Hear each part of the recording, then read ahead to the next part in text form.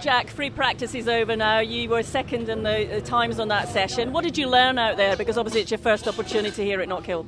Yeah, exactly. I haven't been here in a front-wheel drive car since 2015, so it's 2 years for me. We had all the conditions chucked at us then. We had the wet, and then it dried out a little bit and was on slicks at the end, but it was definitely a little bit slippery the last sort of 3 or 4 laps. And it was a match of who crossed the line last, basically. And I think Tom just picked me at the end because he got that one extra lap in, and we got a bit of traffic in our last lap.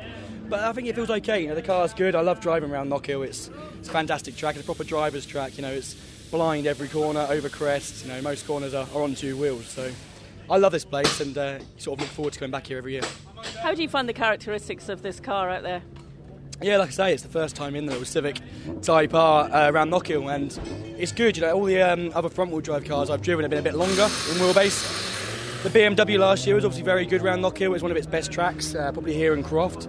But no, definitely, compared to other front-wheel drive cars I've driven, the Civic's been absolutely mega so far. And what driving style really suits this one?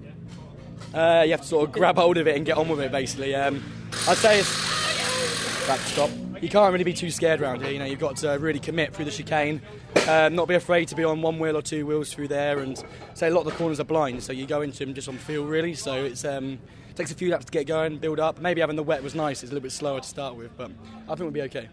It's a very tight, twisty circuit, this one. How much does it present a surprise when you're least expecting it? The thing is, it's so action-packed. You've got no time to even take a breather. Even the back straight into the hairpin, it's not really an actual straight, and it's very bumpy, and the cars move around a bit, even in a straight line. And certainly when you come into the braking zone, the car's moving about a lot. So it creates a real challenge for the drivers, and I think it makes a good spectacle for the fans as well. From what you've learned from this early session, you're due back out again in an hour or so. What will you change? Hopefully the weather. Hopefully it's nice and sunny by the time we go back out. As long as it's consistent, that's what we want. Consistency's good. Say, if you haven't been here in this car, it's nice to get out there and have another dry session, hopefully before qualifying if it's going to be dry. We'll change a few little things. We were sort of half set up for the wet then, so we'll change a little bit and see where we end up.